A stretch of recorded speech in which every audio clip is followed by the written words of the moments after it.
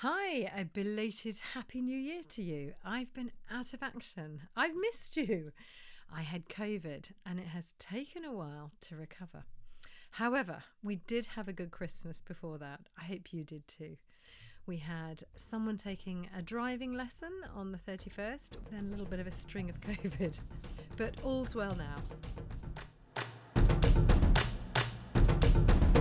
I want to spend a bit of time chatting about the root of all disagreements. Huffs, puffs, tantrums, shouts.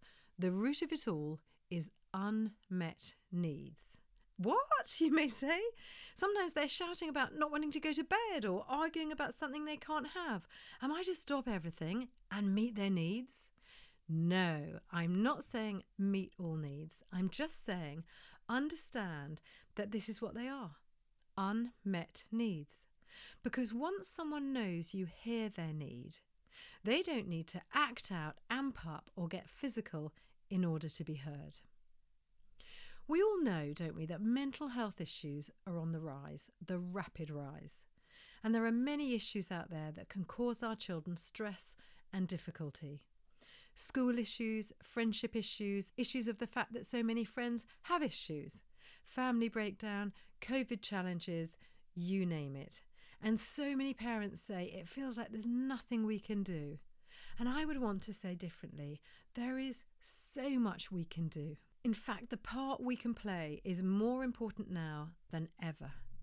With the shift in cultural influence away from parents and towards peers, we need to gain their trust. They need us to build security in them. Trust builds security. There are places of trust where we can regain ground, we can expand our influence, restore peace, and increase their trust in us.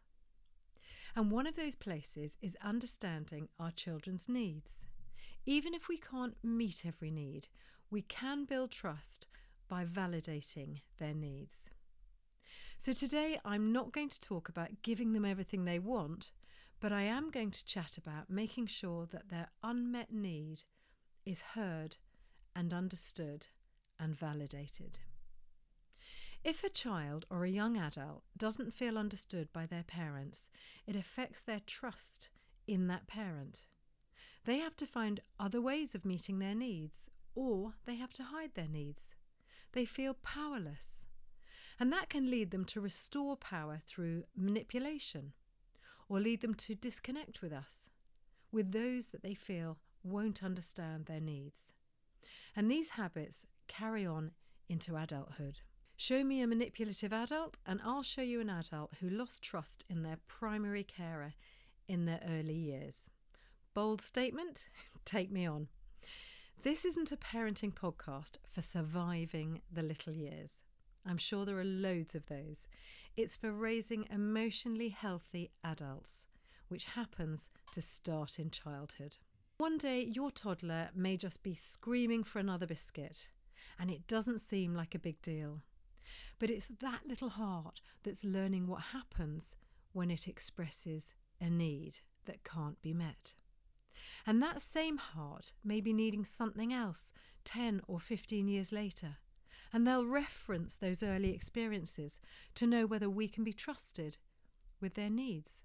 And that situation they might be facing could be a difficult situation with a friend, a teacher, sex, drugs, you name it. Do you want to be a trusted adult in that teen or young adult life? I know I do. In the words of Danny Silk, our ability to trust people is shaped in infancy. From the moment we enter the world, our deepest need is to love and be loved by other human beings and to develop lasting relational bonds. This need is met as we consistently complete trust cycles in our interactions with other people, specifically with our primary caregivers. We don't have to meet all their needs, but how we respond to their needs impacts those relational bonds. If needs are responded to in a negative way, trust gets broken. Relationship gets broken. We may control many things in the home, But we don't get to control who our children trust. They get to do that. If we want them to be able to be vulnerable and honest with us, we need to validate their needs, even when we can't meet them. The need to stay out late, the need to watch one more episode, to have more screen time, to have this, to have that, to do this, to do that. We don't have to say yes, but how we say no is crucial. We can meet their need to be understood. We can create a culture in our homes of listening and understanding each other, even when we can't solve the problem, even if we have to keep the boundary in place. Home can be a safe space to express need. If we accept someone's need, we accept them. Or let me put that another way. If we reject somebody's need, they may well feel rejected. And different children have different needs. Some children desperately need to succeed, and we could argue that it's not healthy to never fail. But we can decide to understand the angst they feel when they haven't got all their spellings right, or when they're frustrated by someone who's not being as obedient as they are in the home or the classroom setting. Meeting that feeling and understanding what it feels like in them is trust building. It builds those relational bonds. Some children have huge feelings. Everything feels personal and emotionally massive. If we minimise that child's need because it seems needy, they won't trust us. Some children need to understand everything before they follow the rules. They need to understand why and how and when in order to make logical sense of their world, and it can be exhausting for a parent. Have you got one of those? But telling that child, "because I said so," or similar, will cause them to withdraw. Some children worry about everything. They want to talk about whether there are monsters under the bed, burglars, whether people in their life will die. They're the what would happen if kids. They're the worst case scenario thinkers. And it's easy to dismiss their need for security by diminishing their concerns, telling them it'll all be fine, don't worry so much. No, they have an unmet need. They need to have their concerns understood, or their trust is eroded. Some kids are just switched on the whole time. They can go from the park to sport to having a friend over and be nowhere near maxed out. And we can get frustrated with their insatiable appetites for more. But understanding and acknowledging how they'd love the day to go in their ideal world doesn't mean you have to keep going. But understanding that they still have energy, they're disappointed there aren't 10 more plans in the day, builds those emotional bonds. Some kids are commanding and confrontational. It's how they've learned to get heard. And we can rise up against kids like that and bring them back down to a manageable size.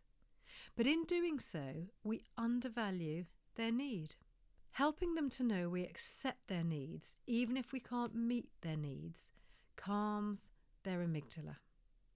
Making time to hear those needs helps them to trust that we do care about them, even if we can't meet all their needs. It will enable them to feel heard without having to go large. They'll feel accepted. Some kids keep their needs to themselves.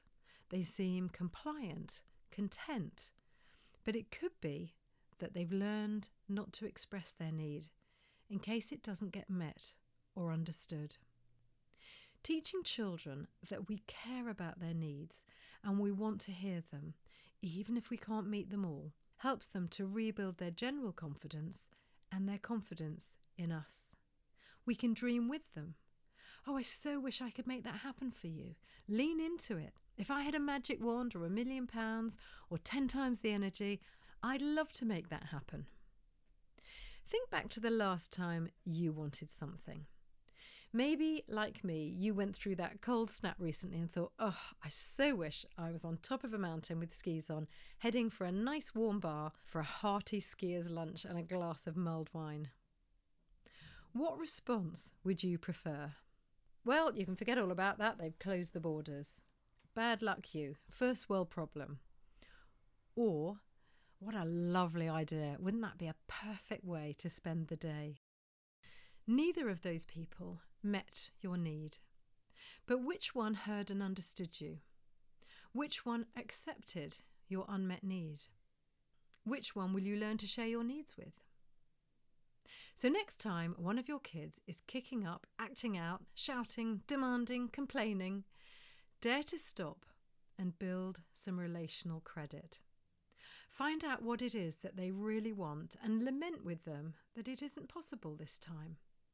Tell them that you really understand how much that means to them, and even thank them for letting you know. You're building relational bonds, building trust, building self-esteem and confidence as they learn that you're a safe place to express yourself. These are the key components of good mental health: trust, self-esteem, confidence. We can make such a difference in that tiny space where we might usually be tempted to manage their expectations. We can simply affirm their unmet need. Give it a whirl. I guarantee you'll see a more open communicator over the next weeks, months, and years. Let me know how it goes. I want to end by thanking those of you who got in touch over the break. I appreciate every comment on the reviews at the bottom of the podcasts, and I'm fairly open with my phone number and email, and I also really thank you for your comments on there. It's one thing knowing the numbers of people that listen, but it's another altogether hearing personally from you when you share your breakthroughs, your stories, or things that you want to cover. Every single one is appreciated. Here's one. The podcasts on boundaries I have found so helpful. They're just really connected in with where I'm at with the kids at the moment. We've had COVID and been in isolation, and it's been really angsty and hard and intense, and it was so helpful to have your little voice on my shoulder taking me through step by step how to stay calm and peaceful. Lots of frustrated moments too, but it has been really helpful and means so much. If you'd like to dig in a little more on some of the topics and see them in print, you'll love my beautiful, colourful hardback book, Parenting for Life. And you'll love the price too. So pop to thecourageousmama.com or the link below for your copy. And you can find me everywhere by that moniker. On the pod, Instagram, the blog, and at gmail.com. And you'll also find a link below if you want to chat about something specific in your family life and find some tools and strategies for freedom. With much love from me, I'll see you next week.